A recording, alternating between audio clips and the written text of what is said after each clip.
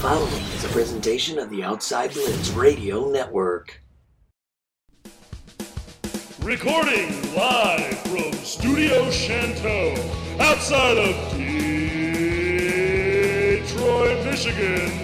You're listening to Scotty Freytown and Tyler Dean, the Outside Blitz. And welcome, ladies and gentlemen, to the Outside Blitz. I am your host, the fabulous one, Scotty Freytown, and we're back. Tyler, we're back. Had some personal things. I just want to. Hey, you know what? I'm gonna go ahead and just kick off with, hey, I want to apologize to our listeners. I know we took an extended leave of absence. A lot of things going on. Me personally, I'm going to take the shot on that one. To quote Shrek, there's no we, there's no our. It's you and your problems. It was me and my problems, but we're back. We're here, and Tyler, we're just in time for the playoffs. Week 17 comes to a close. And we're in playoff football. Oh, you and your stupid Ravens. You know, your boys got lucky. You guys got very lucky. They got hot at the right time for the last 4 games, was it? Last 5 games? 5 or 6, yeah. And the Buffalo Bills really just kind of drove it home with that. I think you could arguably say Ravens and Bills. Like if you were to reseed based on hotness and current danger, the Ravens, you wouldn't put Ravens at 5. No, not right now. I think arguably they're one of the more dangerous teams going into the playoffs. I can't put them ahead of the Bills. I can't. No, Bills are deadly right now. Bills. I'm actually. So it was funny before the Bills got, because they were kind of in a slump, but before they got really red hot in the last 4 or 5 weeks here. I mean, the Bills. They were the team I was going, I don't know. Remember the difference is their slump didn't really include many losses. Exactly. I remember, is when that slump happened and they had some trouble midway through the season. We're talking about week 8. I remember I said to you, I don't know if this is the team. I think they're just enough. Well, now they're looking like the team. It's the scary. Same team that started off the year hot. Yeah, and Stephon Diggs having himself a hell of a year. I'm rooting for the Bills, but at the same time, Diggs. It's almost like they slowed down just a little bit to go, come on, Dolphins, you can do it. Yeah. You can catch up. Oh, nope. It's like that Geico commercial with the guy with the fishing rod. Well, you almost had it, but here we are, playoff football going on. Your boys, the Ravens, make the playoffs. We got to talk about the playoff seeding a little bit today, and we've got a lot of coaching carousel. We've got stuff as far as offensive coordinators, defensive coordinators getting signed, getting interviewed. We've got records being broken. Tyler, it's been one hell of a ride. It has been. It would have been nice if we actually recorded through it. Hey, you know what, pal? Somebody. Eat your shit burger. I will. I'll just eat that shit burger. So first and foremost, Tyler, I want to get into the news around the league. We got head coaching vacancies galore. We got 6 teams: Lions, Falcons, Texans, Jets, Jaguars, and Chargers, all looking for their next head coach. We got several of them looking for their new GM. And we can go ahead and get started with the Chargers because they just fired Anthony Lynn. And that's the one that surprises me here. I thought they were going to give him one more season to give Herbert that full sophomore season. I take issue with it because they went 12-4 last year. They did not. Did they not go 12-4? That's why Rivers left, because their team fell off the map. Oh yeah, that's right. So that's probably why he got fired. It was the year before. It was the year before. So and Lynn comes at 2 seasons. He goes 7-9. He did make improvements with Justin Herbert. It was the 2018 year, and they faced the Ravens. In that's the right. Yeah. That's right. You're right. So he goes in with Justin Herbert. They make improvements. The thing I had a problem with is for the first 2-3 games of the year, who started? Tyrod Taylor was the starter moving into the beginning of the season. They didn't win many games. 7-9 is a pretty good record when you got Herbert coming in, and let's not forget the division that they're in. I mean, they're over here playing the Kansas City Chiefs. I mean, and the Oakland Raiders or the Las Vegas Raiders. They're really nothing to sneeze at. I know that the Raiders missed the playoffs. I get it, but the Raiders were one of those middle of the road teams that were giving other teams fits all season long. You're allowed to lose to the Raiders. Yeah, I mean, they're losing to the Raiders. Chiefs did. Yeah. Almost twice. Yeah, I mean, really. So I think the Raiders are kind of a frightening team. I'm kind of with you here where I was assuming they were going to give Anthony Lynn a third season here just to see if he can My get it move done. would have been to fire the defensive coordinator. Yeah, I that thought seems there'd to be the bigger issues there because the offense to me was doing well despite lack of weapons. Right, and well, I wouldn't say lack of weapons. I mean, Austin Eckler was hurt during the season, but I got to tell you, that's what I mean. You didn't have Eckler for like 12 games, and Herbert still put up 4,000 yards. But I got to tell you, Justin Herbert, they have an excellent group of receivers over there. But not only that, you can't downplay the talent of one Kalen Ballage. That guy showed up and shelled out. I mean, just came in out of nowhere off the practice squad. He was a running back, a backup running back in Miami. Comes off the practice squad and does a great job. He did very, very well for them. And clearly he's no Eckler out of the backfield. Eckler is more of a change of pace back to me. But it was a huge, huge coup to have a guy like Kalen Ballage on your team. He was nice, but I do think Eckler is a full-time back. I think he proved it last year during the holdout of Gordon. Yeah, so Eckler had during that span, I think it was 6 games that he, because he got hurt. I remember during that span he had an incredible average.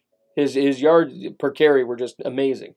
But this season, he was more or less, when he was healthy, he was more or less used as a change of pace guy, which was kind of weird. He only played like 3 games. Right, but in those games he received, I think he had more passing yards than he had rush yards. But I mean, the same thing can be said with Kamara. But Kamara to me has zoned in like, yes, I can't be the number 1 back and the change of pace back. Kamara has become the number 1 guy. And I think Eckler is much of the same. I think he just needs that full season to really go out and prove it. And to me, this year was going to be that year, but he had gotten hurt. Health is a factor. That's one big issue for him. I don't see it being a long-term factor because health hasn't been a consistent problem with Eckler this year for sure. Right. But it's been the one injury. It's not like he had numerous. A million. Yep.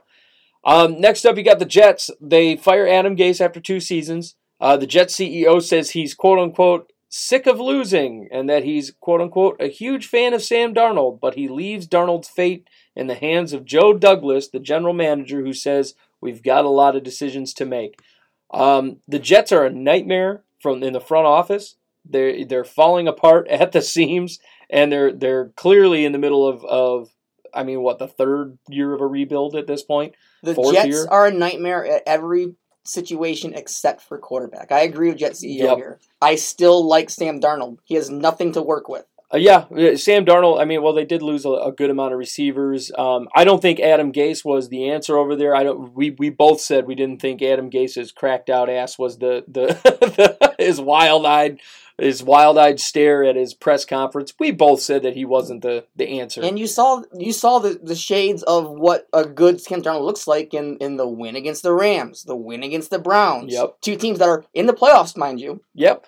And I like, I'm agreeing with you. I like Sam Darnold. I think the guy needs more weapons. You took his weapon away. Yep. You got rid of Robbie Anderson, who went to Carolina and shined. Yep, he did well. And they need a running back. They need a lot of things over there. And now I will say Robbie Anderson I think does better when there's another good receiver on the team. I.e., you have Curtis Samuel over there. Right. In Jets' last year when he was just the guy, he kind of floundered. I think he does well when he has other supporting talent. Exactly. But a lot of situations that's every receiver. Every good receiver has a problem being alone. AJ Green has a problem being alone. It's you don't get elite ones very often that can go triple teaming. I don't care. Yeah, and I think like people like Calvin, that's not a player you get every day. And you can't expect a guy to have no-name receivers and just the one receiver and go, oh yeah, fine, just triple cut. No, it's just not going to happen. Yeah, it's a rarity that you see one guy that is just the guy and no supporting cast around him. In Buffalo, it's kind of humorous because Stephon Diggs is the number 1 over there. We know that, but in a situation like Buffalo, they've got Cole Beasley, John Brown, both guys who have proven they got a good receiving core. Yep. So and Cole Beasley and John Brown aren't guys that are gonna set the world on fire, but they're good number 2 receivers, kind of in the fashion of an Anquan Bolden was to Larry Fitzgerald. Diggs has kind of proven that he can handle the workload of a one and only. You look at those games in which Thielen wasn't playing and he would go out there and ball out. Yep. Diggs is a rare type of receiver I'm not gonna put him level like a Calvin yet, but no, he's proven he can play when he's relied on. Yeah, and he's been doing a great job over there in Buffalo. Elsewhere, Jacksonville, they fired their head coach Doug Marrone, general manager Dave Caldwell. They're interviewing the Ohio State coaches Urban Meyer and Ryan Day. Urban hasn't been coaching in a minute. What do you make of this? I think I'm not to take away from Urban Meyer. He could prove me wrong, but I think he's so used to being in a situation where he can just scout whoever he wants and gets the cream of the crop of talent that he'd be walking into a situation that it's not how it works in the NFL. Yeah, and we've seen this in the past with Nick Saban. We watched Saban go to the Dolphins. Chip. And that went to hell. Chip Kelly, same thing. I mean, you see these college coaches. It's the segue into the pros. You're in the college ranks. It's time to go to the pros. That's just how you get there. But I'm kind of in agreement with you. OSU coaches, I'm kind of looking at kind of like OSU quarterbacks, where, you saw what happened with Dwayne Haskins. He fell apart. These OSU coaches, like you said, they get the cream of the crop guys, but that's not going to happen on draft day. You're not going to have 10 number 1 picks. I like Urban Meyer better as a GM, to be honest with you. And that could very well be, what we're looking at. And I think he'll end up getting the both package, getting full rights there. But I like him better as a GM because you can't sit there and tell me that he's not a good scouter. See, and I don't know how I feel about the full rights package. That's the thing. You see it. It's kind of failing in New England now. And for a long time. It's beginning. Because they haven't had a good draft in many years. Right. It just failed in Houston. So, and you saw that one fall apart with Bill O'Brien. I don't know. I still disagree with the Bill O'Brien firing. I would have fired him to be from GM rights. I think he still made a good head coach there. Yeah, I thought he was a good coach. There are problems over there. The GM issue, he kind of costed his team a lot. They got basically just railed. Oh, no, 100%. They got railed on that Hopkins. Being fired from GM made sense, but to me, he's still a good head coach. Right. I think they somewhere in their mind, it was just an all or nothing type of thing. But the Hopkins trade was just a bad trade. And now they're sitting here again with no first round draft pick, despite being a bottom of the barrel team. Exactly. Speaking of firings, the Vikings went out and fired their special teams coordinator, Marwan Malouf. We saw that kind of coming with all the kicker issues. Dan Bailey kind of falling apart this season. Vikings had a ton of special team problems. And the bigger one, though, is Gary Kubiak. After providing the Vikings with a top 5 offense, is eyeing retirement. I'm annoyed with it more than anything. We've been through 3 offensive coordinators in 3 years, and I'm just kind of going, why would you retire now?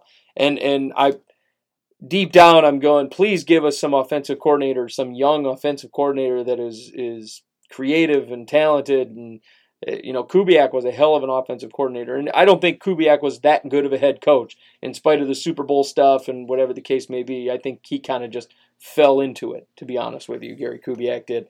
He fell into a good situation with a guy like Peyton Manning hanging around. Mm-hmm. But when I'm sitting here and I'm talking about great offensive coordinators, I think Gary Kubiak ranks up there with a lot of them in this league. And this was his 1 year as the offensive coordinator. I mean, he was overseeing Kevin Stefanski, I guess kind of answering to Kevin Stefanski in a way, because Kevin Stefanski was the offensive coordinator technically last year, and Kubiak was more of an offensive, how would you put that? Kind of an assistant, I guess you could say. It was weird, but bring in Dan Quinn.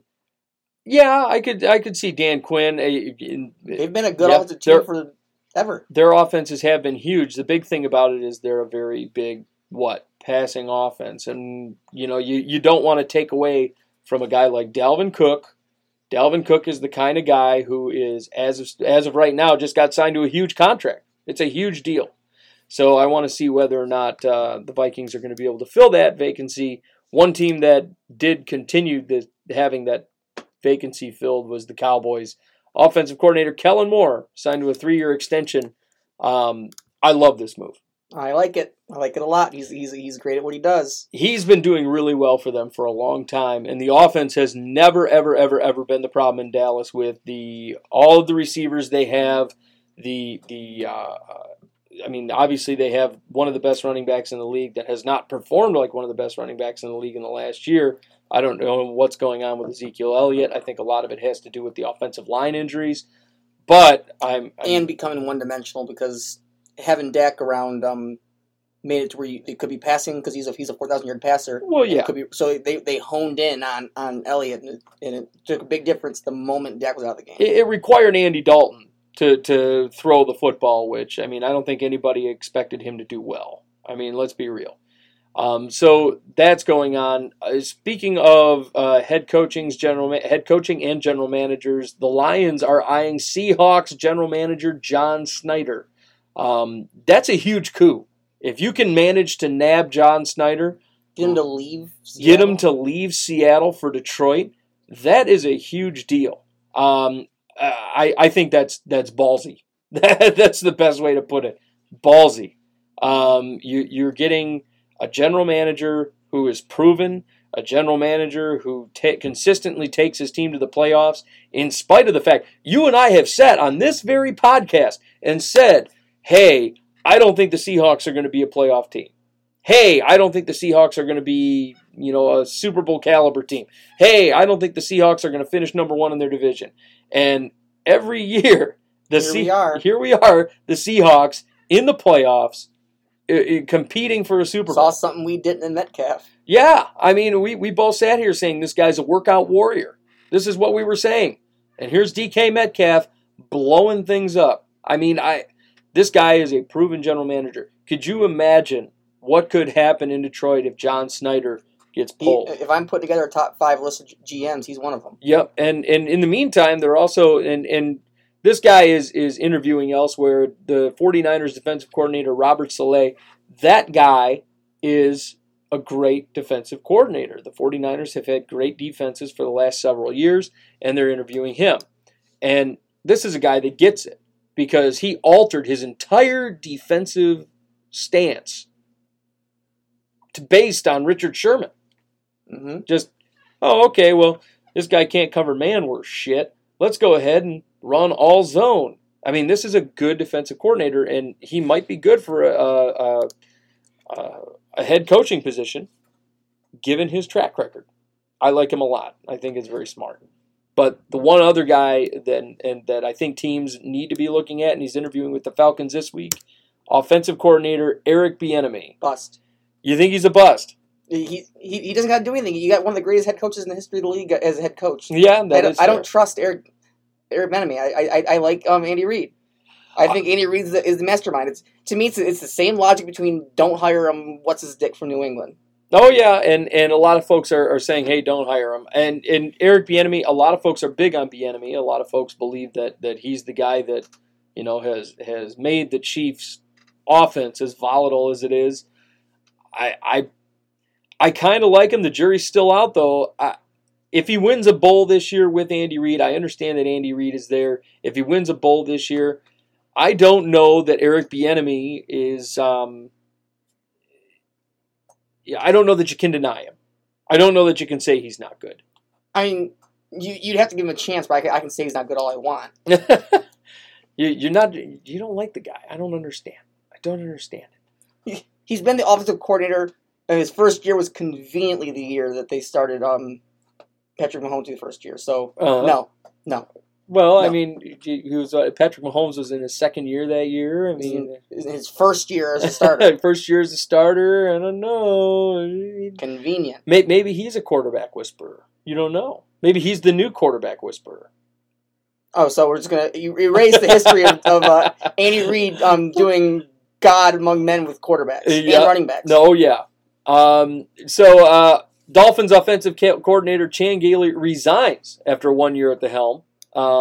Strange, to be honest with you. I thought they had a hell of a year, given the circumstances. I like Chan Gailey. I think, to be honest, I'm kind of surprised that they did that, given how the Dolphins narrowly, we're talking narrowly, missed the playoffs. I thought their offense was very good this year. Their defense obviously was better, but I'm surprised by this. Chan Gailey is a good offensive coordinator. I don't know if he's eyeing retirement or if he's just, going elsewhere or what. Maybe the decision comes down to his style doesn't mesh with the fact that that the Dolphins are committing to Tua as their starter going forward. Right. So maybe the difference in gameplay just doesn't mesh well. So they know they got to stick with Tua. They got a lot invested in him, so they want to go a different route to get someone that can run that style better. Right, and the Dolphins general manager, Chris Greer, has come out and said Tua is our starter going forward, which kind of doesn't bode well for old Fitzmagic there. Fitzmagic's the reason they're where they're at. Yeah, convenient every time. Like, oh, we're going to bench Tua, and they're down. And all of a sudden, here comes Fitzpatrick, and they win the game. Yeah, and I'm not a huge fan of the whole Fitzpatrick situation. I think that I think they kind of did him dirty. He was 6-3 when they benched him. I don't like that. Or was it 6-2, 6-1, something like that. They just after a big win, they just like, oh, we're gonna go Tua next week. Like, why? Yeah, and it kind of made no sense. They put Tua in the game, and it was like he was just on that last series. They had the game wrapped up. They put Tua in the game on the last series, and then the next game, out of nowhere, they said, oh, this guy's gonna start. I don't understand the logic. It was kind of weird. Fitzpatrick was playing good ball. What sucks for them is Tua's not the guy. Yeah, and I don't think he is. I would almost, not going to commit to it, I'd almost take Haskins over Tua. Almost. Here's my thing about, I wouldn't take Haskins over Tua. I'm not going to go that far. But what I will say is that Tua didn't play as well as Fitzpatrick. Did he play well enough? Yeah. Is he ever going to be a top-tier quarterback? That'll be, is yet to be seen. I mean, I think he with some development, he could turn into something special. And maybe that's why they're going a different route the OC, just to give him the proper development he needs. Right, and that could very well be the case. Tua could wind up being a great quarterback in this league. I think my issue with Tua always comes down to durability. Can the guy stay healthy? And it's always been that way. We were talking about in the draft. The guy's beat to hell coming out of the draft. He goes into Miami. He's got a shoulder issue, a leg issue. I mean, if you're making all these changes to an offense that was good, you're moving on from Fitzpatrick that basically got you to the playoffs, narrowly. Mm-hmm. You're kind of doing this weird quasi-rebuild thing for no reason. I'd say jump 2 feet in. Hire Michael Vick as your offensive coordinator. That's ballsy. Try it. That's ballsy. Yeah, and Mike at least QB coach. Yeah, Mike Vick is out there right now, and he is coaching. And so reason being, why not? You got a quarterback that's going to thrive in a run-heavy quarterback running system. Mm-hmm. Bring in a guy that can teach him properly. Right. And saying OC is probably too ballsy, but QB coach. QB coach. Bring QB coach. I wouldn't make him the offensive coordinator. And bring in someone like, obviously I don't see Don Martindale leaving the Ravens. No. But someone that's not Don Martindale, or OC. Bring in someone that's got a history working with mobile quarterbacks that could support Vic in his development for Tua. Yep, and I believe Greg Roman. There you go. I believe that Tua shouldn't be the starter over there, but hey, they're going to do what they're going to do. I know that they want to develop this guy and give him a shot. So I mean, good for them. I mean, for the Dolphins' sake, I hope it works out. But you never really know. I want to see how healthy this guy is going to stay. If the Dolphins are smart, they're going to go into this draft and they're going to draft a quarterback at some point. Whether it be it should be in the earlier rounds too.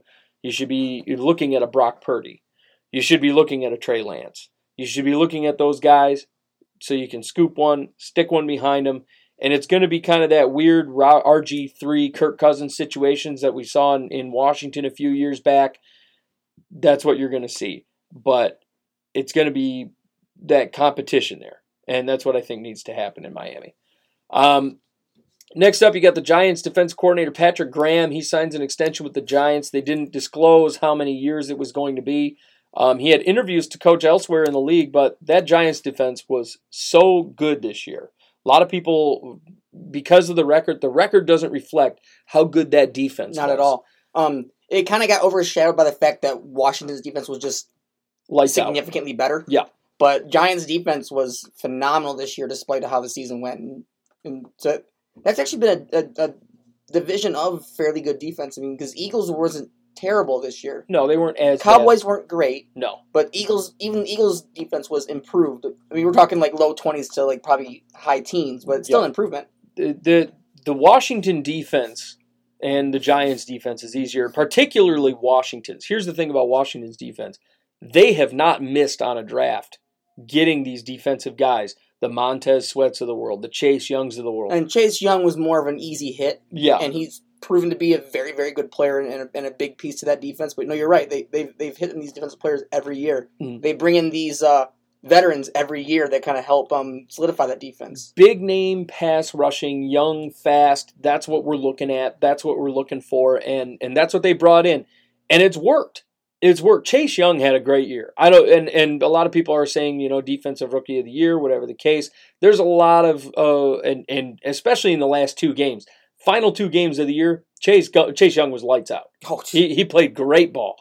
But I would actually go as far as saying the last three games. That defense is a big reason why they're in the playoffs.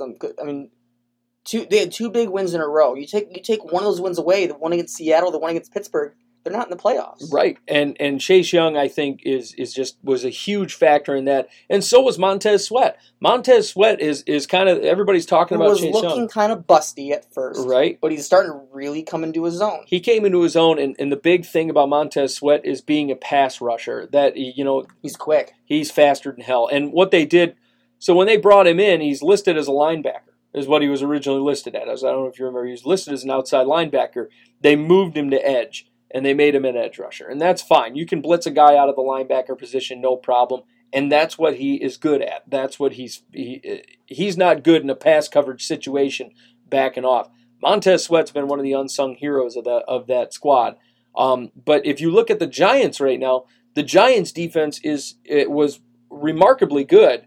And it far better than what we have seen in previous years. Absolutely. They were a very, very good defense. I watched the Giants get lit up for 30-plus points quite a few times. Now it's a different story. So here we are, the Giants, they get their defensive coordinator back. I like this re-signing. I thought it was smart on the Giants' end, and hopefully Homeboy got a raise because, wow, great signing and great defense. We've got the Texans hiring the Patriots director of player personnel, Nick Caserio, as the new general manager. I actually kind of like this move. I think it's smart. Now look, we've seen here in Detroit, the Patriot way doesn't work as far as, okay, well, I'm a Patriot GM, and I'm going to go get my Patriot coach with all my old Patriot players, and I'm going to bring them all to Detroit. And we saw that doesn't work. Okay, we saw that. But this guy is a director of player personnel. I understand that Bill Belichick has been running that general manager gambit for a minute without, what's-his-face coming over to Detroit here.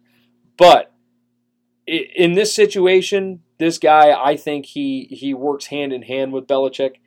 I think this is a smart move, and I think he understands the game. I think he's going to be able to bring in some good players, get the Texans back to where they need to be. They need a number one receiver. They need corners. J.J. Watt's talking about leaving, so they need pass rushers. They need work. They need some work, and I think this guy could be the guy to do it. I don't see it. Yeah. But this will be one of those time will tell things. The opinion on New England personnel is a little sour right now. Yeah. I mean, particularly with the Detroit situation, I think there's a lot of people going, Detroit, they didn't wind up in a good position when they started doing everything the Patriot way.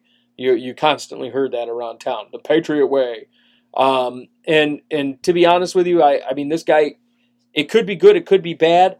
I'm hoping it's good for him, to be honest with you. I like the Texans a lot, but they've got a lot of work to be done. I think the Texans could be okay in this situation. And next up, you got John Elway. He's no longer the general manager of the Denver Broncos. He's now the president of football operations. They're looking for a GM. And head coach Vic Fangio and the general manager will both report to Elway. It's a promotion technically for Elway, but he's no longer the general manager of the Denver Broncos. Obviously, And so Elway was running both. He was the GM and the president of football operations. They basically took the GM role away from him, and I think he was actually the vice president of football operations. He got bumped up to the president of football operations. Elway, I don't think he was very good as a general manager, to be honest with you. No, I would agree. I think Elway was hit or miss. And they've had a lot of success with they won a Super Bowl, and that's great. Okay. He also stumbled into the Peyton Manning situation. That was the thing about Elway being general manager. You can sit there and say, oh, yeah, Elway was a great general manager. Well, I don't know about all that. What I do know is that Peyton Manning took that team to a Super Bowl, 2 in a row. So, I mean, I would tend to think that it was more on Peyton Manning being a hell of an offensive coordinator / quarterback than agreed. Yeah, than a John Elway situation. John Elway, and to be honest, I don't think John Elway gets the job done if ownership doesn't say, "Hey, Peyton Manning's out there on the block, go get him." I don't think that happens. Vic Fangio, there, however, has said Drew Lock could be the starting quarterback for the Broncos in 2021, but he needs to improve. I love just the look on your face. As soon as I said Drew Lock, you just soured up like I have never. You hate this guy. Dude's terrible. You hate him so much. He's not good. I don't think he's not good. He's not good. I mean, dump him, sign Haskins. Oh, God. You're better off. Oh, God. No, absolutely not. You're just going to say every player you don't like is just like Dwayne Haskins. You're just going to be like, you need a new offensive tackle. That guy's terrible. Fuck it. Sign Dwayne Haskins. Like, what is this shit? No. You want me to say Josh Rosen? Oh, God, that's even worse.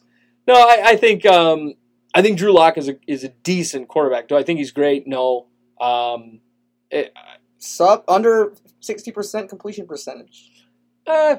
Under 3,000 yards, 15 interceptions. Yeah. I mean, kid's terrible. And now the question for me is going to become: is it a scheme thing, or is it? I mean, I don't like Vic Fangio as a coach. I think Vic Fangio is garbage. It's a Drew Lock's brain and Drew Lock's arm problem. I think he's got enough arm. Okay, well, power maybe, but accuracy no. Yeah, I mean there are questions there. I think it's more of his vision than anything. I'll take the accuracy of Lamar and Josh Allen in their rookie year. Yeah. Before I take Drew Lock now.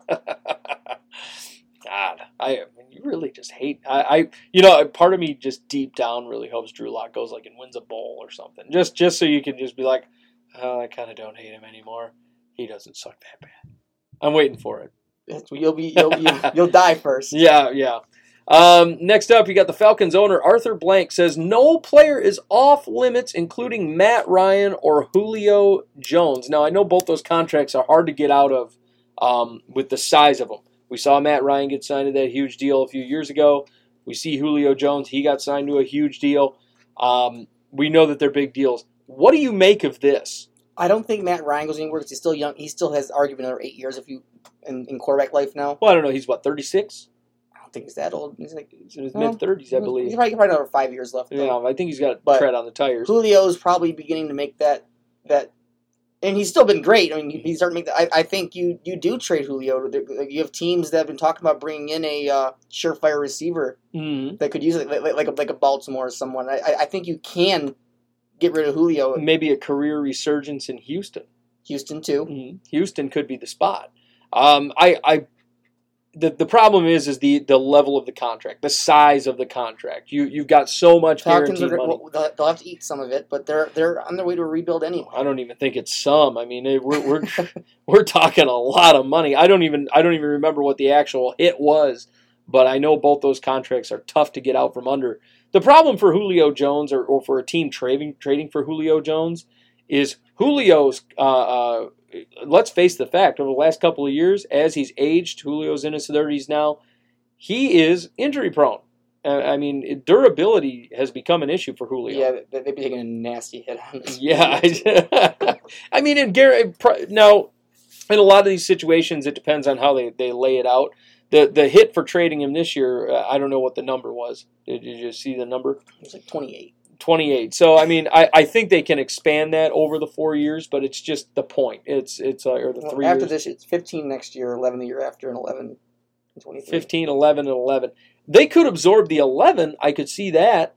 But beyond that, their best out is after 22, so they're going to 2 years with them. But at that point, I can get any value out of them in the trade. Right, that'll be because even now you're going to get like a third rounder. Yeah, I don't think you're getting a lot for him. An aging receiver with durability issues. I don't know. And is Julio still great? Yeah, he's still great. But it seems like every year he's hurt. We're talking about Calvin Ridley having to pick up the slack.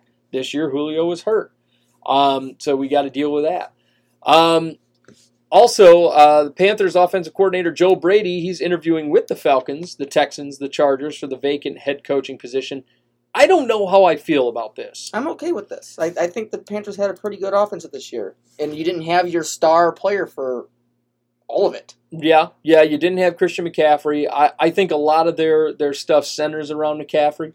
Obviously, I think the team did well without him, though. They did okay. They did the best they could. Yeah, did the best they could. I think I think Teddy Bridgewater needs some work. They've gone on record as saying that Teddy Bridgewater has to have, quote unquote, a really great offseason in order to be named the starter. To be honest with you, Bridgewater, he played well. He wasn't anything crazy amazing, but he played well. I don't know how I feel about it. I don't think the guy's ready for a head coaching position, to be honest with you. I don't think he's prepared. And you're probably right there, but I think he's done well with what they've had, and they've had a lot. They've gone through a lot of different injuries and stuff. I think they can still be a good team with Bridgewater. Mm-hmm. I don't know. I have questions. And Bridgewater, he was on a 1-year deal, was he not? Yeah. So I mean, Bridgewater about to hit the free agent market. That'll be entertaining. He'll get more in his new contract than he did on this one. Yeah, maybe. More than $1 million? He'll get more than $1 million. Oh, yeah, that's right. He only got the $1 million deal. One thing I don't agree with is the Bengals retaining head coach Zach Taylor for a third season. I didn't like him when he was signed from the get. I don't mind it because you lost your quarterback. I get and he was getting hot, and they would have been a dangerous team second half of the playoffs. I get that they lost their quarterback. I don't buy Zach Taylor. I just haven't. I don't think he's got a good scheme. You can't fire him on a season in which he lost his golden players right as they were getting hot too. So you owe him that chance. So what happens if he goes out and they have Joe Burrow back out there, and then Joe Burrow goes down with another injury? Do we stick him back on the hot seat, or we just continue to go with more of the same? Well, at a certain point, obviously, but that becomes next the question year. of the day. Next year, it's playoffs or you're fired. Though you got a hot quarterback, you got to get in. Yeah, I agree with that. So we talked about this a little off the air. I want to talk to you about it. A little more on here. I kind of agree with your sentiment about the Eagles benching Jalen Hurts. The final game of the season in favor of Nate Sudfeld. The Giants fans, players, coaches say that they quote-unquote disrespected the game and claim they were purposely trying to keep the Giants out by purposely losing. I agree. I agree with them that I think that's exactly what the Eagles were doing. And I think they knew. But we can't sit here and say that the Eagles were the only team purposely trying to lose in Week 17. Yeah, yeah, I know. My Vikings and the Detroit Lions were over here. If they were purposely trying to do it, Hurts wouldn't have played at all. Right, yeah. Because in one sense, if, say, Hurts would have tore his ACL or blew his Achilles in Week 17, mm-hmm. he would not be ready until about mid-season. Right. So, I get it. I kind of get it. Now, granted, I'm not saying it wasn't on purpose, because it probably still was. Yeah. But I still get it. Why have your starters play in a game that really doesn't mean anything? We gonna yell at the Steelers for letting the Browns in the playoffs? No. I get it that they didn't want to put Hurts in a situation where he could get hurt and whatever the case may be. Hurt, get it there? Yeah, that's great. But at the same time, I feel like there's silly things that go on And it like that is one of those silly things where it's like, okay, here, I'm gonna go ahead and I'm gonna put a quarterback in just so I can screw my fellow divisional guy. I'm gonna put a guy in that it defeats the purpose of football. The purpose of football is to win the football game. And that's what I think it is. I think that if you're not trying to win the game, you are disrespecting the game. I feel like that is wholeheartedly 100%. You want to talk about the Lions and the Vikings? Yeah, absolutely, because they were disrespecting the game, trying to get the higher draft pick. But here's the thing. I got two thoughts on this. And look at the Eagles' situation. Look at their situation. Where did they wind up with that loss in the draft settings? Top five pick. So, two things on this. If you don't want to have to rely on a team to get in the playoffs, win. Yeah, I agree with that. That's the one point where I agree with it. I feel a lot more pity for the Dolphins than I do the New York Giants. Right, I do. And the other thing is, how can you blame the Eagles when you're in a league that rewards being bad? Yeah, they reward bad play. I mean, you can't change that because you can't go and risk like the best team getting the number one overall draft pick. You can't change it. It is what it is. But right, if your season's done, as a smart organization, oh, let's get the best possible player in the draft. Mm.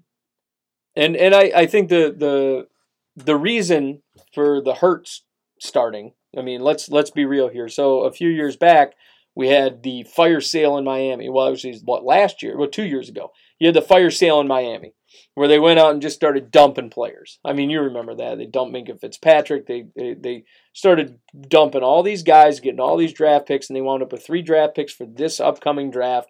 They're the 2020 draft and the 2021 draft. I think they've got 2, including one where they dumped one to Houston. Mm-hmm. So they have Houston's draft pick in the top 5.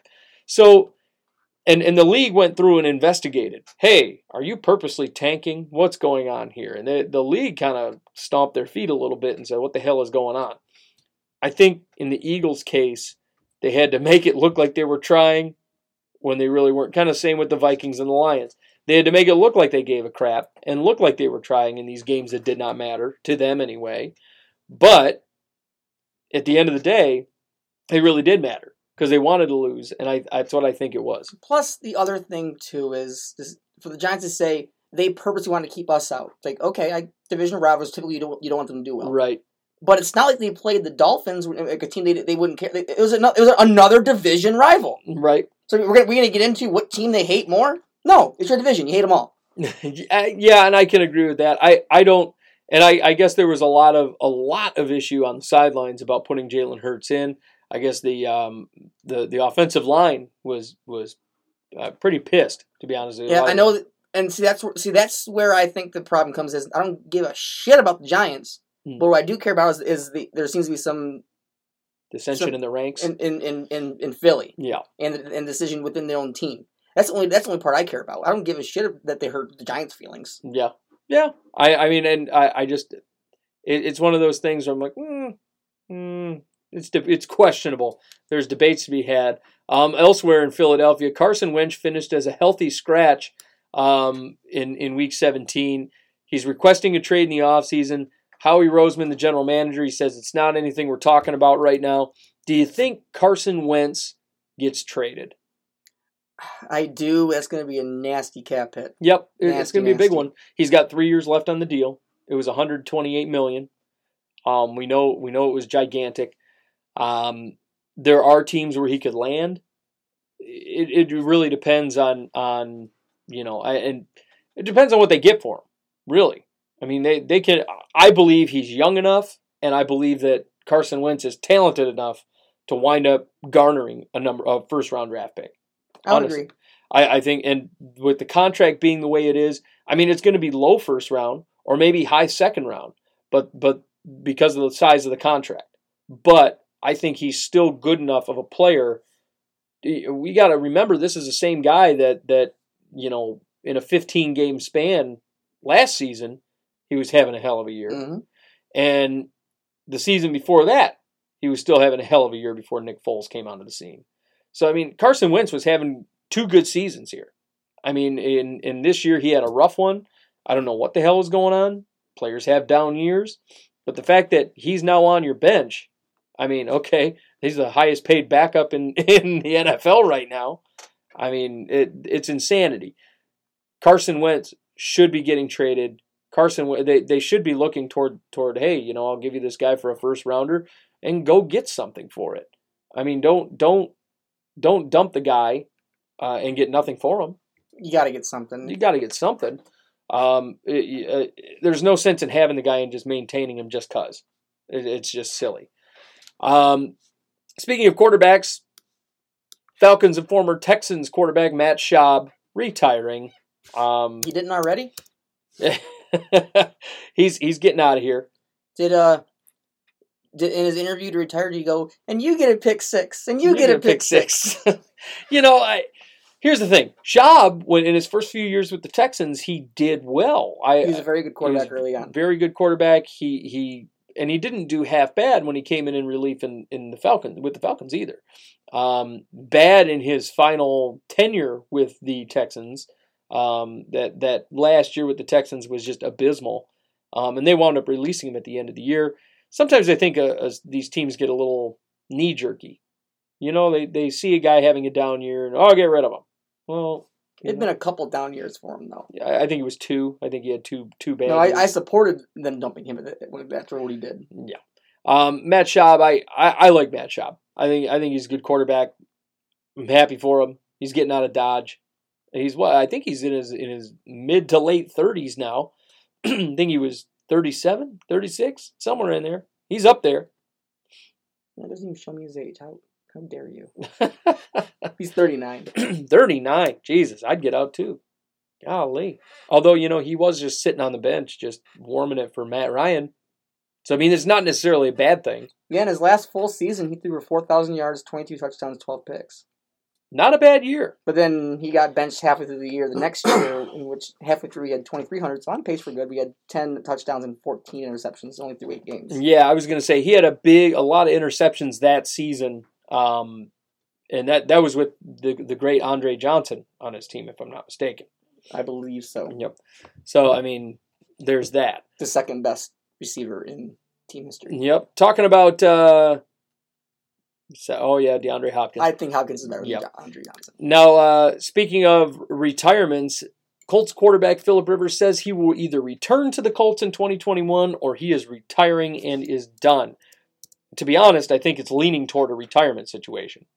I think you re-sign him and play it out. I like the idea of re-signing him. Or if you think you have the quarterback you want to go with, then yeah, I understand it. Well, that's the thing. They've got this Jacob Eason sitting behind him right now. And or a potential like a Wentz or a Stafford or something like that. Right. And because I kind of compare it to it's the same freaking team. You have Peyton Manning. Mm-hmm. You know he's on the way to retirement. Do you give up on a potential stud quarterback, or do you let that quarterback go and you hang on to Peyton Manning for? At the time they thought he only had like a year or two left. Right. But no, they made a decision. No, we got to go with Andrew Luck. I think a big thing is he could wind up being a cap casualty in this situation because his contract is $25 million for a 1-year deal, and he's probably talking around the same moving into next year. Is he a Drew Brees caliber quarterback? I think he's maybe a step below that. Just a step. But Drew Brees is making $25 million. So we're talking about potentially signing this guy for around the same amount moving into next year. They've got cap. They probably have a cap issue over there that I'm willing to bet they're going to have to address at some point in time. Getting that $25 million off the books might wind up being a good situation, especially with Jacob Eason on his rookie deal. Eason went 4th round, 3rd round, and a lot of people were saying that guy should be a 1st round quarterback. Jacob Eason, he's a good quarterback, good arm. He's kind of got his. He's not the brightest crayon in the box from what they were saying in the scouting reports, but could be the starter over there, and I think it could work out for him. And really, for the discount, that's the big thing. You're kind of getting the discount in the situation. $25 million versus what? 10? Yeah. I mean, that's a big difference. Makes a big difference in cap space. If you get a guy, it might be more than that because he was late round. Yeah, it's probably way less than that. I mean, you're talking 5, maybe 4. I mean, the signing bonuses aren't going to be huge for guys in the 3rd and 4th round. So, I mean, a guy like Jacob Eason, you could... 3. $3 million? That's total. Shoot. Yeah. It's a low contract. A lot of people believe that guy should be a first round, no doubt about it, starter. Same with Jake Fromm, who's probably not getting paid anything because I think he went after Eason. He's making next year. He makes $780,000. Yep. So it's nothing. So we're talking $24 million saved off the cap just by letting Phillip Rivers walk. If Rivers takes a pay cut, I'd be like, all right. And I know it's going to be difficult for Phil because he's got, a baby factory over there at his house. All right. But at the same time, $25 million, that's a lot of money going off the books there, especially on a year when you have the salary cap set to go down by $10 million. You got the cap getting ready to drop. Actually, it's even more than that now. They're talking about taking it down to 175. So if you take it down to 175 and currently it's pushing around the 200 mark, that's a big dump. Mm-hmm. You dump a guy like Phillip Rivers, that basically gets you wherever you need to go. So that might be the move that takes place. Moving into Kevin, we've got a little bit of draft news here. Trevor Lawrence, he has announced that he intends to enter the 2021 NFL Draft. He's going to declare. Exciting news. I like Trevor Lawrence. I think a lot of people are crapping on Trevor Lawrence right now, given the performance that took place in the playoffs against Ohio State. One game. It's one game. I agree with you. How much do you think that one game, particularly because it was against OSU, and how much do you think that people are looking at him moving to number 2 at this point? It depends if Jacksonville hires Urban Meyer. Yeah, and I think I kind of agree. Urban Meyer goes to Jacksonville, Fields goes number 1 overall. Yep, and I agree with that. And you know what I think about Justin Fields, and you've heard me say it before. I agree. Bust. I think he's a bust. I'd rather take Dwayne Haskins. Yeah. God damn it, Tyler. God damn it. I think Justin Fields is a bust. I think a majority of the OSU quarterbacks and Alabama quarterbacks that come out are busts. The jury's still out on Tua here. But I really do believe that Justin Fields is going to be a bust. But if Urban Meyer goes over there to Jacksonville, you could very well see Fields go number 1 overall, and it wouldn't surprise me. I saw this conspiracy theory, and it's like you just look at it, and you just kind of just like, come on now.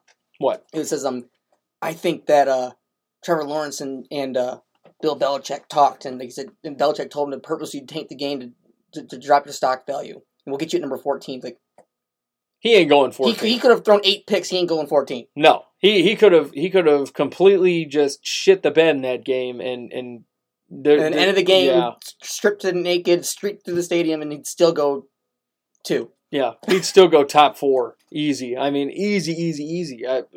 It just doesn't make slow sense. down, Mr. Conspiracy. Yeah. Well, the humorous thing is that he was talking, and that's the funny thing. He was talking about not going into the draft because of the Jets. He didn't want to run the possibility of being drafted by the Jets. In the situation, if Urban Meyer goes to Jacksonville, he still winds up running the possibility to get drafted by the Jets. So, I mean, one way or another, it's like, okay. Either way, you're going to New York, pal. So, it's destiny. Yeah, I guess. I don't know.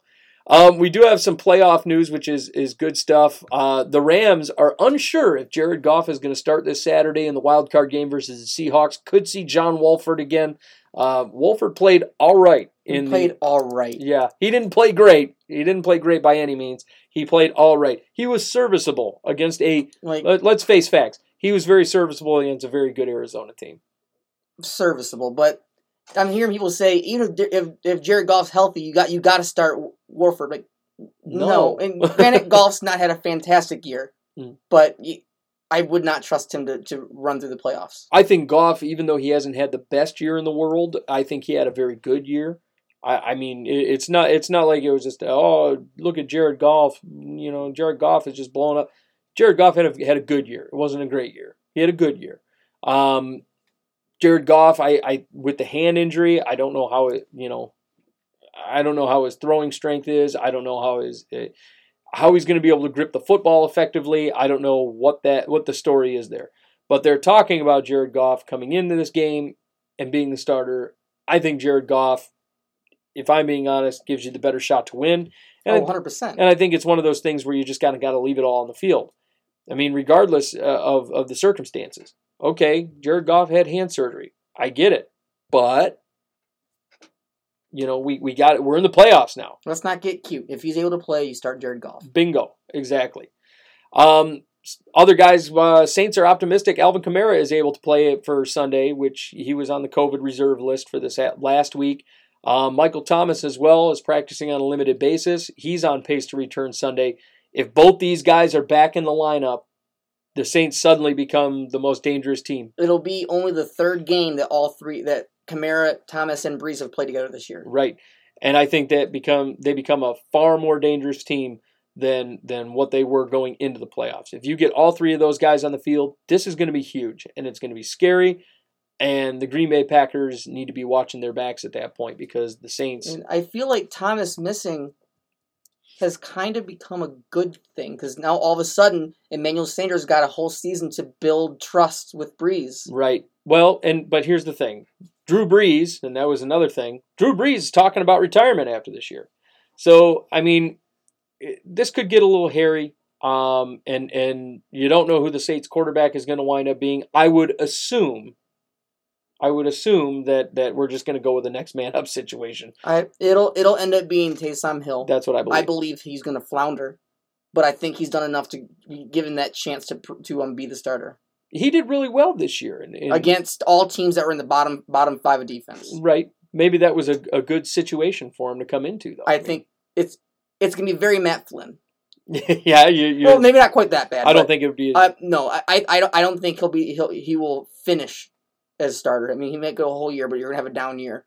I think he's done enough for this team that he's owed that opportunity. Right. And I'm looking forward to Drew Brees retiring.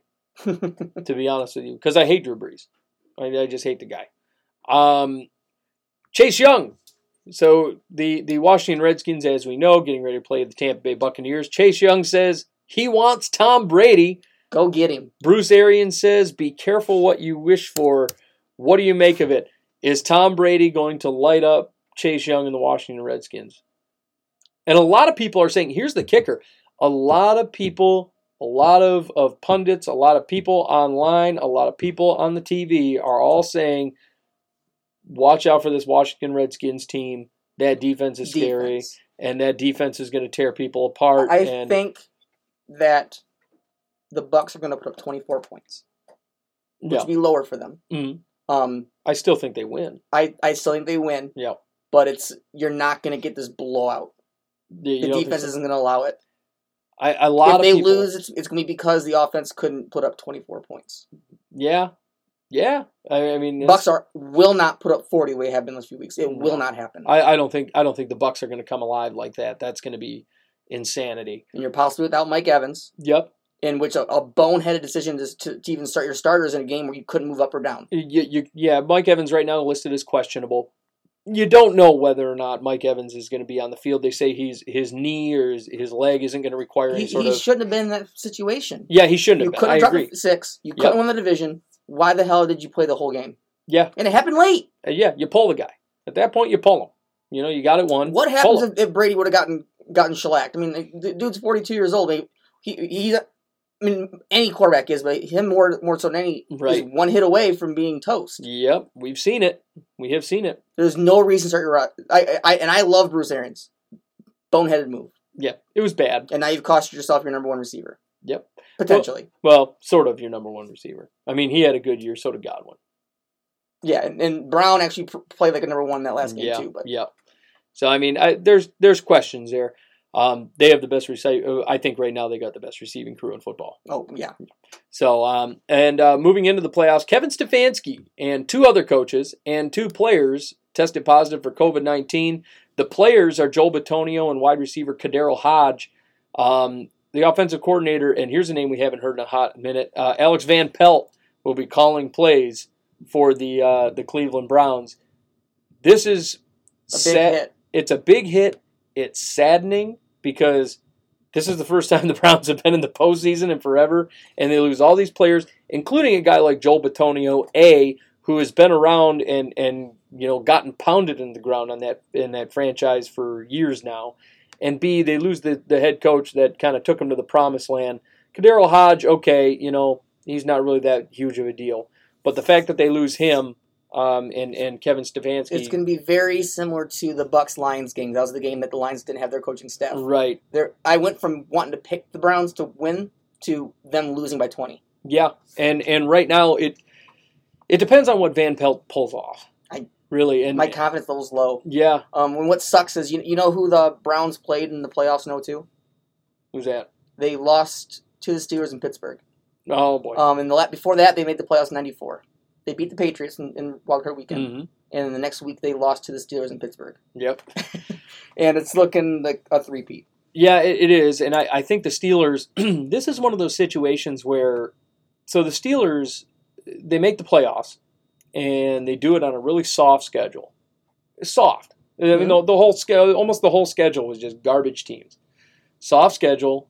They make the playoffs. Everybody, all these Steelers fans are hooting and hollering.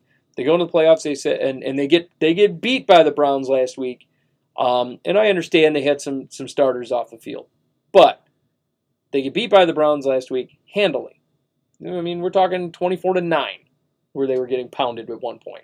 Well, and they almost won that game. Yeah, they came back to almost win. People are saying, oh, wait till Ben gets on the field. Wait till Ben gets on the field. I don't think Ben has played that well, to be honest with you. I think he's playing a bunch of garbage teams, and Ben's been eh. Even the weeks leading up to that, Ben was iffy. The Steelers were iffy. They were losing games. I think the Browns were going to demolish Pittsburgh, and I think there's still a chance that they demolish Pittsburgh. But Pittsburgh, given the circumstances now, it's almost like they're getting a soft schedule again. With the Van Pelt and Joel Bitonio being out and no Stefanski and whatever the case may be. I feel like they're getting a soft schedule. I feel like this is once again the Steelers kind of getting, here you go. And going into next week, if the Steelers win this game, all we're going to hear is, oh, look at the Steelers. Y'all said they weren't for real. And then look at them. They got a playoff win. Okay, well, that's great. But you didn't have Bitonio. You didn't have Kevin Stefanski calling the plays, so are the Steelers for real, Tyler? I guess that's my question here. Because I was already picking Steelers to win, because Browns should have beaten them by more in that last game. So I don't even know that they should have beaten them by more. That's the thing. I mean, it's not like the Steelers. Mason Rudolph? It's not like the Steelers sat there and sat every starter that they got, and it was all second stringers. They had a lot of starters in that game. Yeah, but you take away your best player, and it's going to be a difference. What, in Ben? The drop from Ben to Rudolph's huge. Ben's your best player. He's the most important player. I don't know. I'd have more faith in Ben and free agent receivers than I would in Rudolph and having Bucs receivers. I don't trust Ben. I don't think Ben has the arm. I mean the man has shown his arm strength is almost complete. Oh, I agree, but Mason Rudolph is trash. I really hate straight trash. No, a Mason Rudolph led team should not have almost beat you. Should not. I don't think you give Mason Rudolph enough credit. I look at Mason Rudolph and the things he dealt with last year when he came in relief of Ben. There were a lot of situations that were... He was so bad he got his head caved in. I think there were a lot of situations as far as injuries go that Mason Rudolph didn't get the opportunity to control. He came into a bad situation when he did. They would have won that game because they were down because of Mason Rudolph. They benched Rudolph, put Dobbs in, and Dobbs caught him back up. Well, and then they put Rudolph back in. So if they kept Dobbs in, Pittsburgh beats the Browns. So here's becomes a question of the day. At that point, why is Dobbs not the backup? He should be. That becomes a question for me. I think Pittsburgh put Rudolph back in because they decided we want the Browns in the playoffs because we can beat them because the Browns aren't that good. They're too hit or miss. I think they're very hit or miss. I really do. They're not equipped in their current state to go the distance. I think they're equipped. I just think that they like you said, they're hit or miss. Some weeks they're blowing out teams by 50, and then other weeks they're falling apart at the seams.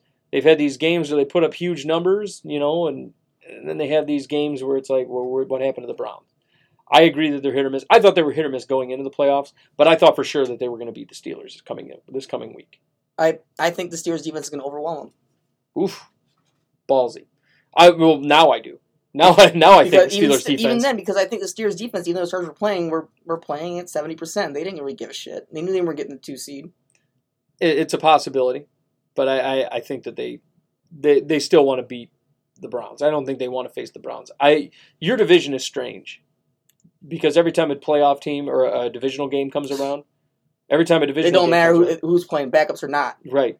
Every time a divisional game comes around, I watched the Browns put up what was it, 24 on your Ravens at one point, and then your boys in a year where they win 2 games. Yeah, and then the Ravens this year with everyone on COVID. Yep.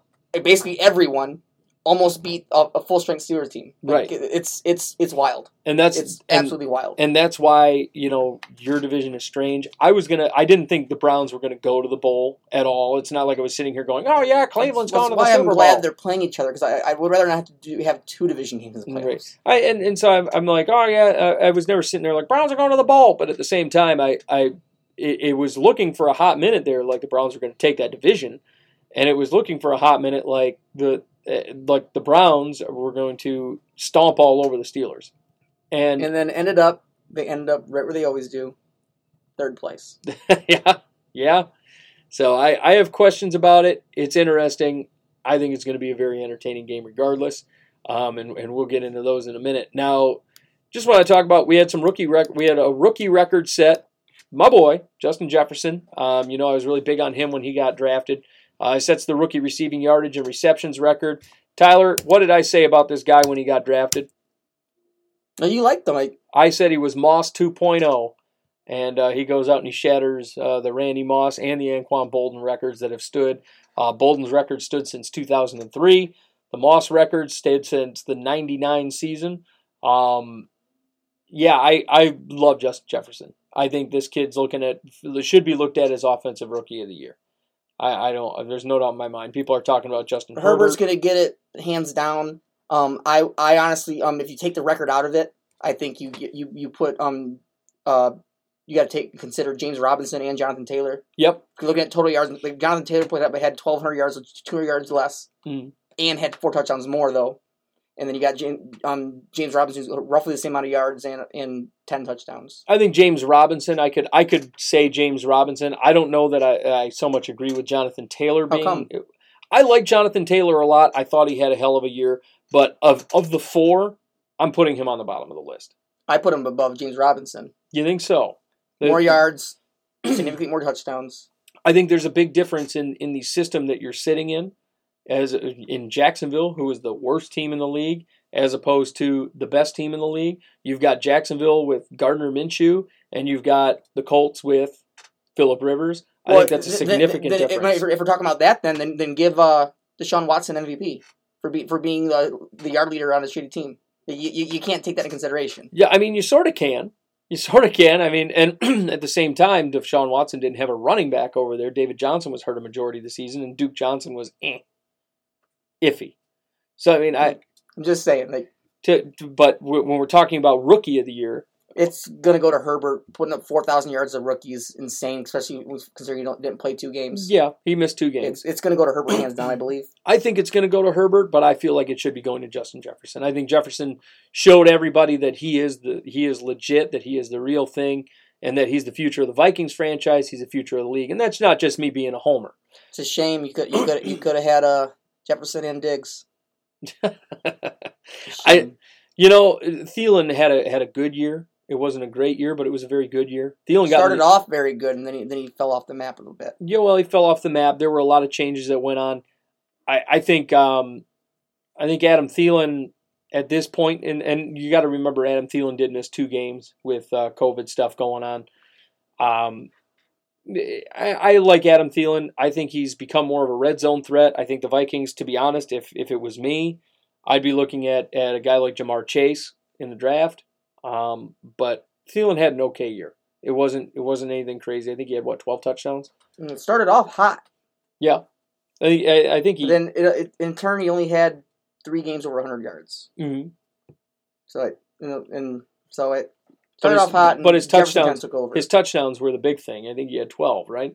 Yeah, I think right around that. Yeah. So I mean, when we're talking that high of touchdowns, I think he's definitely turned into the consistent red zone threat. But Justin Jefferson is obviously the number one over there now.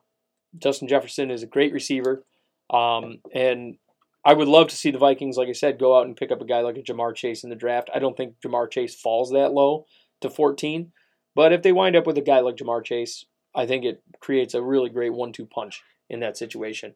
Another thing that I thought was really great that we got to talk about, Derrick Henry becomes the 8th man to rush for 2,000 yards in a single season. I got to tell you, if you would have told me it would have been Derrick Henry doing this, I would have told you were nuts. I wouldn't have. I knew from the second he was drafted he was going to be the next big thing. I think the whole world kind of knew. I knew that he was going to be a big deal. I just didn't think that it was going to be a 2,000-yard type of big deal. And really, the thing that kind of opened my eyes to Derrick Henry is looking at his numbers from the last 2 years and then, just kind of seeing, oh, man, this guy after week 10 just goes crazy every year.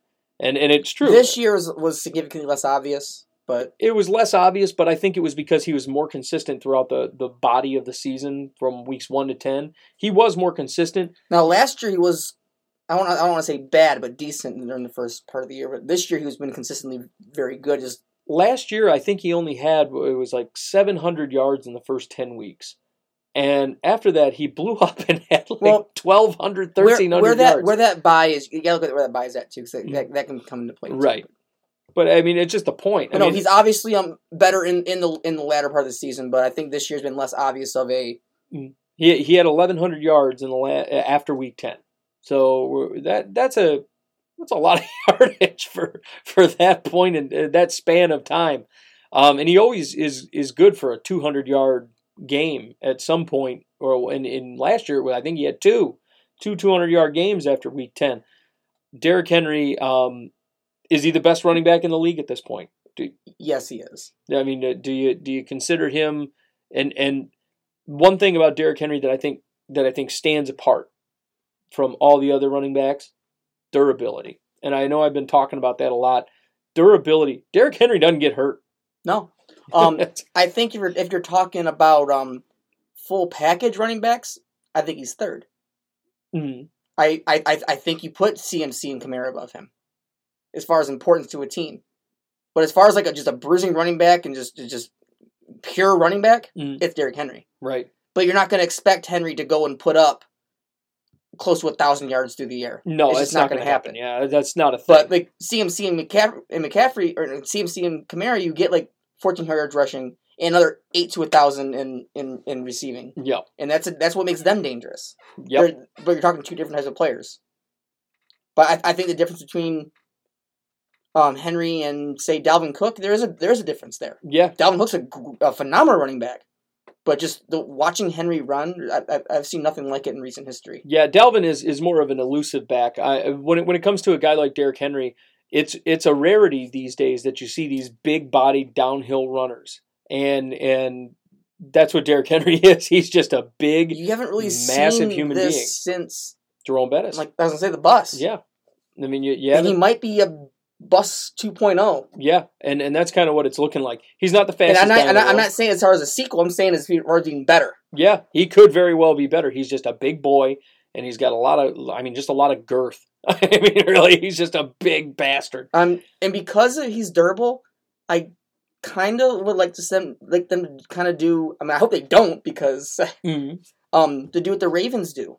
Even though Patrick Ricard doesn't get the ball handed to him as many times as Derrick Henry does. Yeah. Patrick Ricard plays defensive tackle. Yeah. Imagine if every once in a while, on a critical play, you put homeboy at linebacker. And just let him do his thing. And let him cold clock the receiver? Yeah. Yeah. Sorry, that you might get a fumble out of that. Makes you wonder how his tackling is at his size. I like to see it. I just never realized how big of a guy he is. He can even play defensive line. Yeah, he probably could. At his size. It's probably better because he's not incredibly quick. No. He is quick for his size. You could probably put him as an end.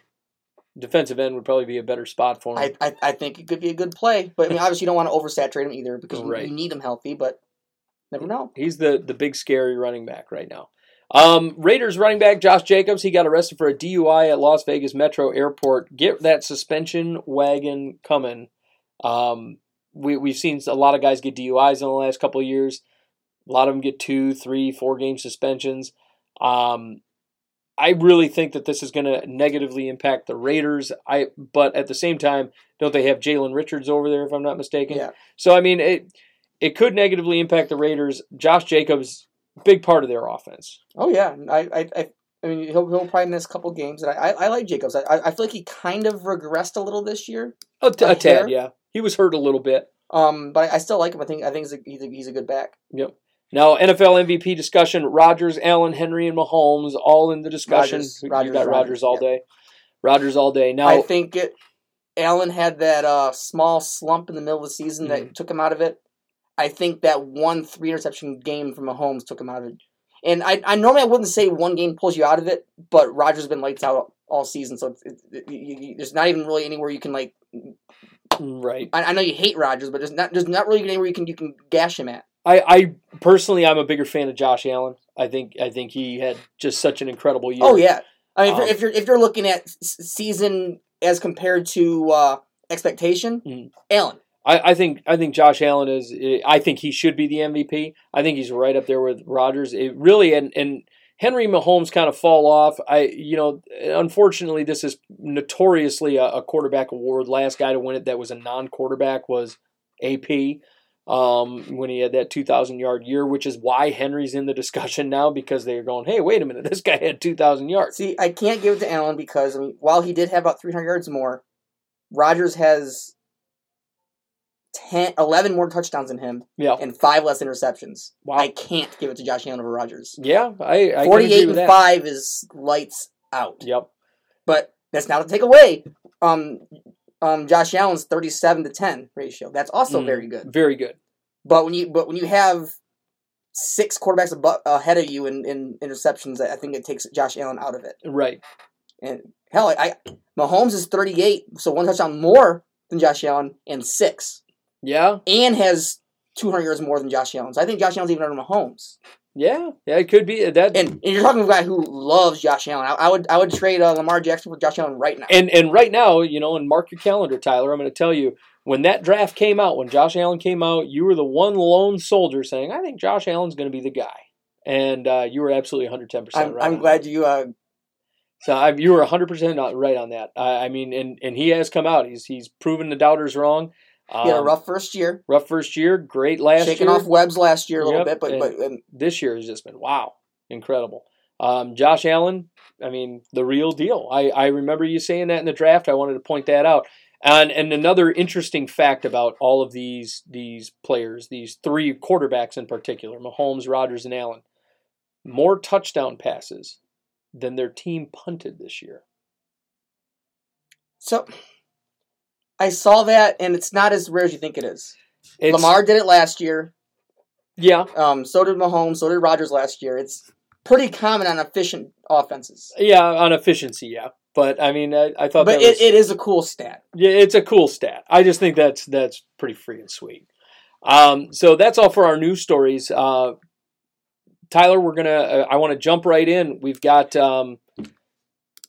we've got playoff stuff to talk about. We've got playoff games coming up. We got playoff teams. Let's get to it. Here's our bracket. We're looking at it right now.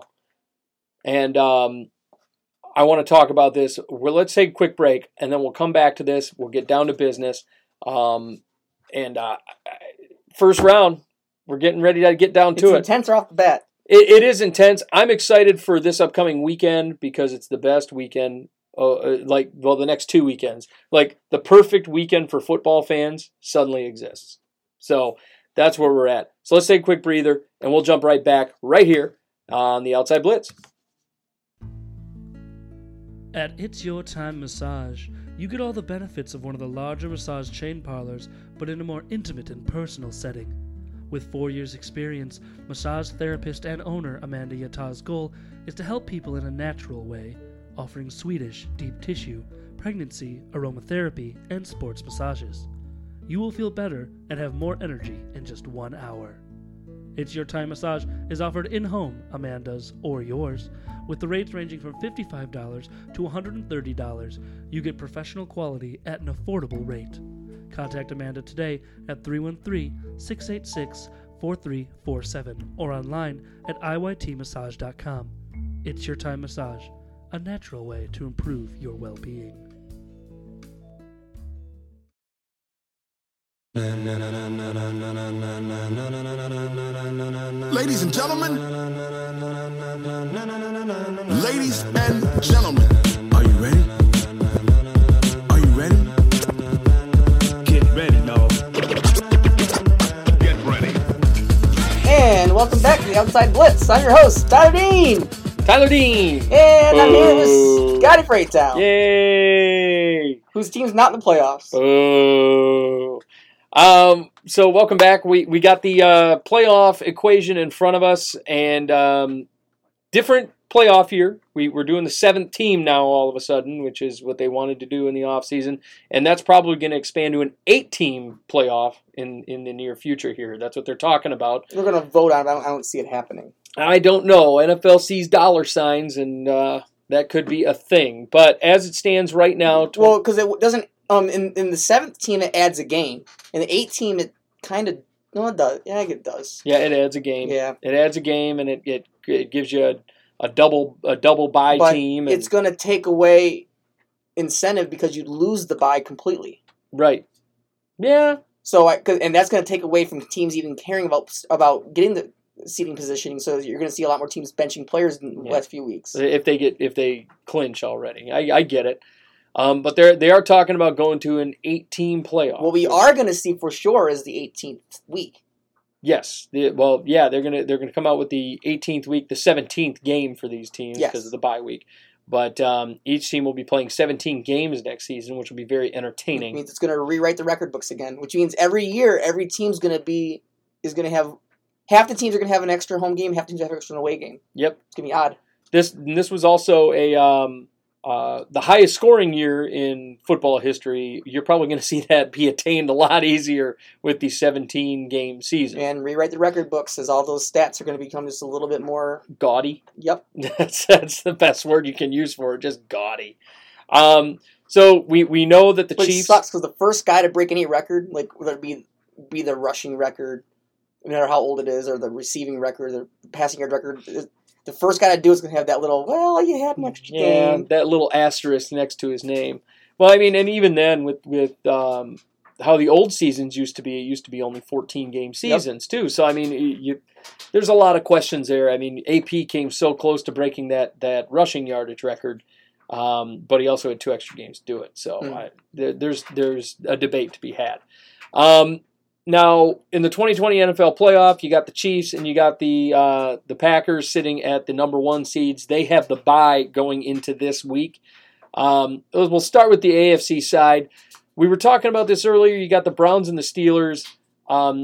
You seem to think that the Steelers are going to bulldoze the Browns. Given the current state, I think this game went from being a marquee matchup to a one-sided disaster. Yeah, I think it's going to wind up being. It'll probably wind up being a disaster. I feel bad for the Browns in this situation. I really do. I would love to see the Browns beat the Steelers out. I think that would make for a hell of a fun time. But the winner of that game goes on to face the Colts and the Bills. This game is going to be fun. This is going to be a fun game because... Well, not necessarily. Because remember, we reseed. What? Everything reseeds. So the lowest remaining team will take, so there's no guarantee there. Well, the lowest seeds right now... the lowest seed would be the Colts currently. The Colts, yep. So the Colts would go on, It depends on how... The only ones that can lock in who they're facing are the highest and the lowest. So that if the Colts win, they automatically go to the Chiefs. So the other games would go to. Actually, that would be different too because the number 2 seed would be out at that point. So now the 3 would become the new, which would be the Steelers in the situation. Right. So the way it is now, you could be in a situation to where in divisional round you have all that's left is the 1, 5, 6, 7. Theoretically speaking, that's insane. Instead of guaranteeing to have the top 2 seeds there in the second week. Right. Colts and Bills. I'm going to say I'm going to go with the Bills. This is my two most looking forward to games are on the AFC side, and this is one of them. Yeah. Colts and Bills is going to be fun. I think Bills are too hot, though. Oh, yeah. I think the Bills are going to come in. They're the wrecking ball right now in the AFC. And here's the thing. I think they could actually give the Chiefs a real run for their money. I really do. I think the Chiefs are great. A lot of people seem to think the Chiefs are going to repeat. I think the Bills really got a good shot at this. Bills are the hottest team in football right now. Yeah, and that's gonna, and they got hot at the right time. We saw it with Eli Manning a few years back. He got hot at the right time. We're in the same situation here. Bills are hot at the right time. Mm-hmm. This is about to get real hairy for the teams in the AFC. I'm going for the Bills in this one. I'm going with the Steelers against the Browns as well. I'm right there with you. Yeah, I think the Bills are going to come out. Now, this next one, this is where it gets fun, and this is where I'm assuming this is your marquee matchup too. Baltimore and Tennessee. In a rematch. Yep. And so when I was watching the Titans game, I was rooting for Houston because I wanted to play the Colts. Yeah. But as I was looking at it, as I'm hearing people talk, the Titans have by far the worst defense of the 7 teams in the AFC. So in a sense, from how hot Ravens' run game is, could be a recipe for disaster for the Titans. Yeah, to hit right now. The Titans' defense is a far cry from what that number 9 defense we saw last year. Mm-hmm. The Titans' defense, I remember they were. We talked about it. They were ranked 9th. Baltimore's hot. They gotten hot these last 4 or 5 games. They basically, it was a win-in situation for the last 4 or 5 games, yes. Really. And they did. They went out and did everything. Your boys are playing great ball. I actually think Baltimore comes out on this one. I think they come out and they win. I do too. I think they're playing too hot a ball here. I think the wild card factor is, no one's really talking about it, is Ryan Tannehill. Yep. Has been playing very, very good football. Yeah. And where he's been most dangerous is in the red zone. When all eyes are on Derrick Henry, he goes up to the outside and scores a touchdown. Yeah, I was giggling to myself last week because I never thought I'd hear Chris Collinsworth say the words, well, you never know what you're capable of when you got a quarterback like Ryan Tannehill. And I just think about those days back with the Dolphins, and I'm like, God, I never thought I'd hear those words get uttered by Ryan Tannehill's been in the playoffs about every year he's been in the league. He's a good quarterback. I think he's overrated. I do think he's overrated because everybody talks about him like he's a world beater. But I think he's a good game managing type of quarterback. I think he's a good quarterback. I don't think he's a great quarterback, but I think he's very good. Last year, and that was the thing that kind of set it off for me. Last year when we got into the playoffs, what were his numbers in the playoffs? And you look at it, he didn't break 100 yards in the playoffs in a single game. He had 90 and 75. In our year, he has 3,800 yards, 33 touchdowns, 7 picks. Yep. He's been playing good ball. Amazing. So, I mean, I'm not going to call it amazing because you got 3 guys that played better than that this year already, just in our MVP candidates. But his numbers are about right on par with Josh Allen. Not far off. I think he's playing very good ball. I think, and you know what, A.J. Brown has been just a huge factor for them. He's come alive. We saw him get drafted. He didn't really do much. He kind of fell to the wayside. And then all of a sudden, A.J. Brown is just the man. So, I mean, the Titans are going to be a good, tough test for Baltimore, but I think you're going to see Baltimore come out. And what's crazy is just where the teams that are hot right now, I don't know how I want the other games to... Like, I want Colts to win. Well, of course you do. Because I don't want to play the Bills. But I don't want to play the Chiefs either. Right, I was going to say, if the Colts win, you're going to wind up playing the Chiefs. Unless the Browns win. The Browns win, then it's that 5, 6, 7 situation we're talking about. And it'd be Ravens, Colts, Browns, Chiefs. And either way, I think the road, one way or another, for any team going to the Super Bowl goes through Kansas City at this point. I don't think there's anybody that can hold a candle to them right now. And if you're lucky, you don't got to go through both of them. Right, exactly. The obvious scenario here is it ends up being Bills and Chiefs in the championship. That'd be the obvious choice here. Yep. But you never know. Yeah, I would like to see the Buffalo Bills. Because, fun fact, the last 7 teams to bench their quarterback in Week 17 of the regular season did not make it to the Super Bowl. Right.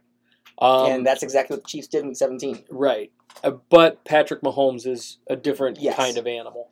I ultimately would love to see the Buffalo Bills in the Super Bowl again. Haven't seen it since my childhood in the 90s there when I got to watch the Bills and the Cowboys and all that jazz.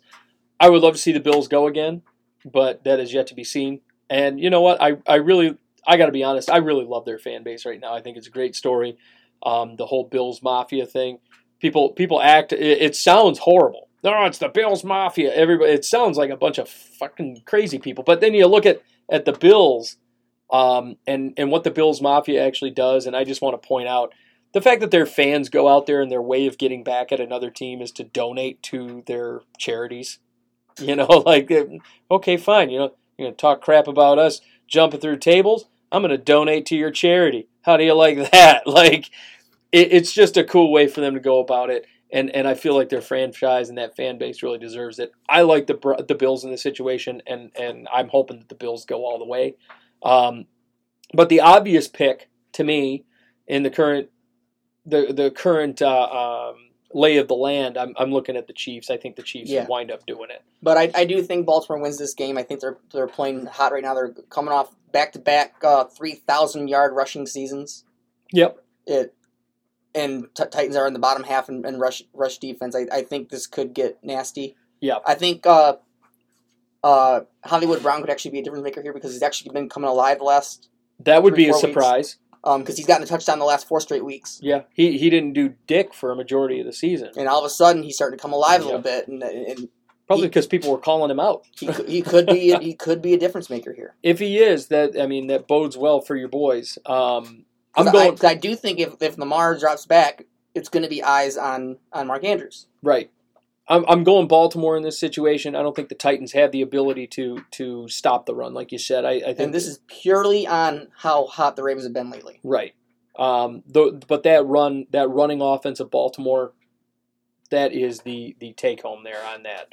Going over to the NFC side, first and foremost, you got the Rams and the Seahawks. This game gets a little tough because Jared Goff won't be in the game. The Rams, honestly, have been sort of hit or miss. There are games where they come out really firing and they look really good. We can't forget the Rams have the best defense in the league currently. Is that true? They were the number one. It might have changed in the last 2 weeks, but about 2 weeks ago, they were the number one defense in the league. And they still are as far as yards. Yes. So the Rams, I look at the Rams and I say, okay, this will be a good matchup. The problem that the Rams have it bodes badly and it bodes well for them. If John Wolford starts this game, he's taking on one of the worst defenses in the league in the Seahawks. So it could be okay for the Rams depending on how they handle things. They did a lot more running the football last game. They didn't let Wolford, go crazy, throwing it all over town, and they ran the football consistently. I like the Rams situation here. I think it gives them a chance if Wolford has to come in if Jared Goff can't start. But I think if Jared Goff doesn't start, you're looking at a Seattle victory. I'm going Seattle here. Yeah, I'm going to go Seattle too. It's not looking good for the Rams. And frankly, I mean, both these teams I don't like anyway. So, I mean, realistically, whichever, I'd just want to see one of them just get the hell out of town. Really, I don't like a lot of teams that made the playoffs in the NFC. Next up, you got the Bears and the Saints. The Bears make the playoffs going 8-8. I think this is just going to be a pounding. I think this is the Saints all day. The Bears make the playoffs losing their way in. Right. They lost their way in. Granted, they lost to the number one team in the NFC. But they backed their way in at 8-8 as a 500 team, which I hate. I think the Saints just pound them into the ground. Mitch Trubisky has out of nowhere looked like the Mitch Trubisky of old, just randomly. Yeah, where'd he come from? I don't know. He just popped in out of nowhere. And now Nick Foles is looking like he's going to wind up in a backup role and be one of the highest paid backups in all of football. In the other end, you got the Saints who were missing Kamara, were missing Michael Thomas, both looking like they're on pace. And missing Breeze at points. Yep. And they're all back. I think this is a bloodbath. I think the Saints run away with this one. Saints are going to beat the hell out of them. Now, the last game, and this is one I want to bitch about for a minute, okay? I'm with you in the concept that I believe that if you win your division, you should make the playoffs. but there should be a reseed. Yep. There is absolutely no reason why a 7-9 team should be hosting a playoff game.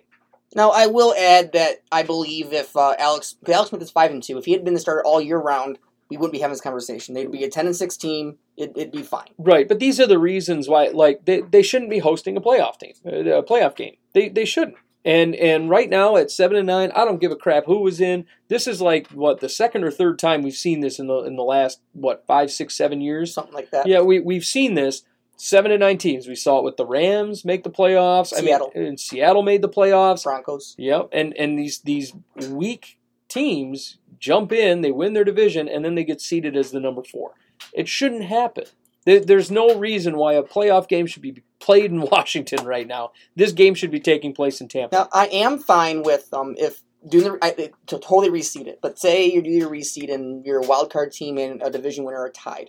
Uh-huh. I do support giving the division winner badge precedent. Oh yeah, absolutely. I give the division winner the higher seed in that situation. But in this case, Washington should be 7. It should be a seeding by record. Yep. You know, you go through, okay, here's your division winners. Yes, there's 4 of them, but at the same time, I don't care if you're a division winner or not. You just be thankful you're in the tournament at 7-9. We're going to drop you down to seed number 7. Yeah, I don't agree with the division winner doesn't get in.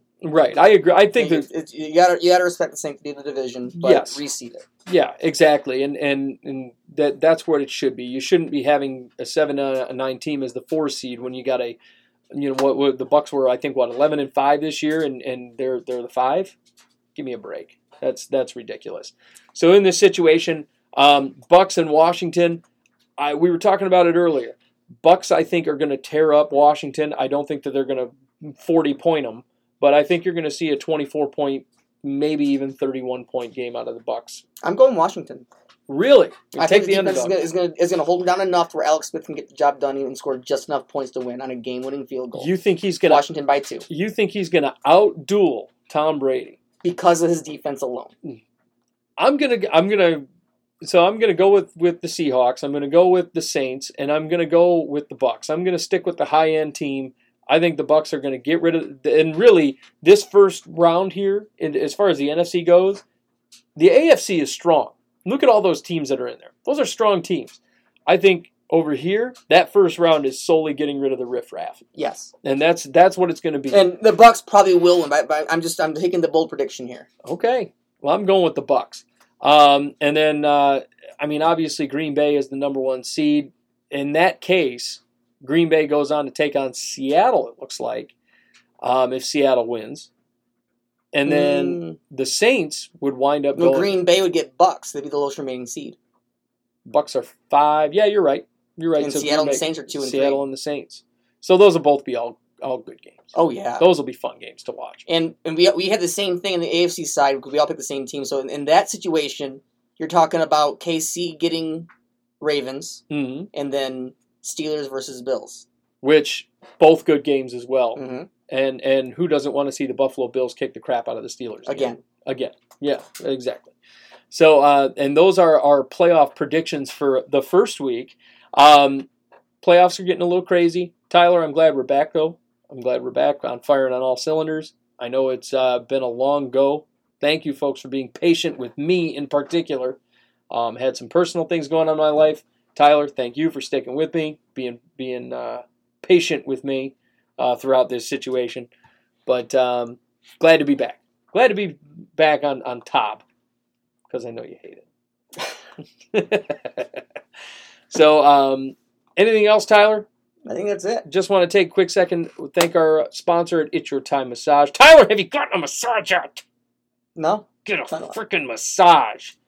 Massage therapist Amanda, she's wonderful. I highly recommend her. Please check out iytmassage.com. Check her out on It's Your Time Massage on Facebook. You can go ahead and book an appointment. She's wonderful. And Tyler, that's all we got for today. We're about to sign off here. Go Ravens! Oh Jesus! I'm saying the Baltimore's probably going to win, but I really want the Titans just to rip them up. Put my phone on mute on Sunday. No. We'll be texting back and forth during games. You know we will. That's what we do every year. I might be on mute for from 1 to 4 when that game's No, that's what we did when the Baltimore lost to the Chargers the last time.